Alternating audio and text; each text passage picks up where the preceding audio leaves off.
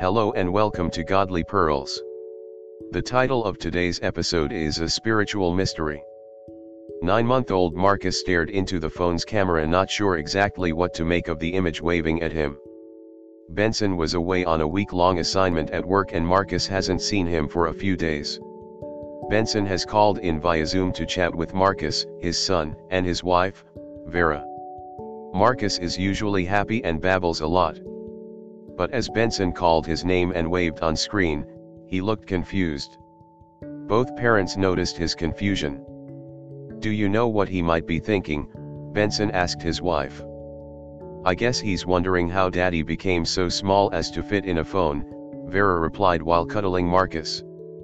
Such was the confusion of Nicodemus when Jesus said to him, "Most assuredly, I say to you, unless one is born again, he cannot see the kingdom of God." John 3 verse 3. Nicodemus said to him, "How can a man be born when he is old? Can he enter a second time into his mother's womb and be born?" John 3 verse 4. How can we explain the mystery of salvation with our limited human understanding? Can you search out the deep things of God? Can you find out the limits of the Almighty? They are higher than heaven, what can you do? Deeper than Sheol, what can you know? Job 11 verses 7 and 8. How can we explain what happens when we accept Jesus Christ as our Lord and Savior? And if Christ is in you, the body is dead because of sin, but the Spirit is life because of righteousness. But if the Spirit of Him who raised Jesus from the dead dwells in you, He who raised Christ from the dead will also give life to your mortal bodies through His Spirit who dwells in you. Romans 8 verses 10 and 11.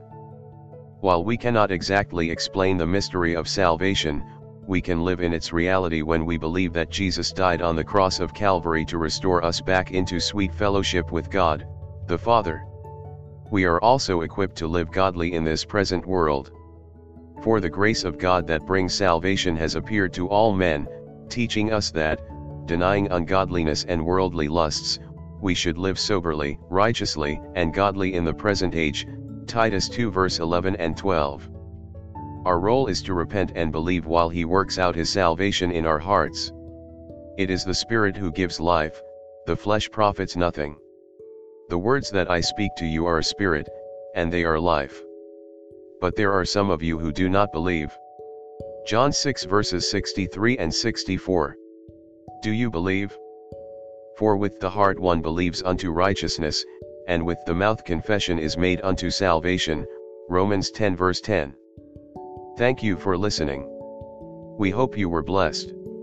Until next time, God bless you.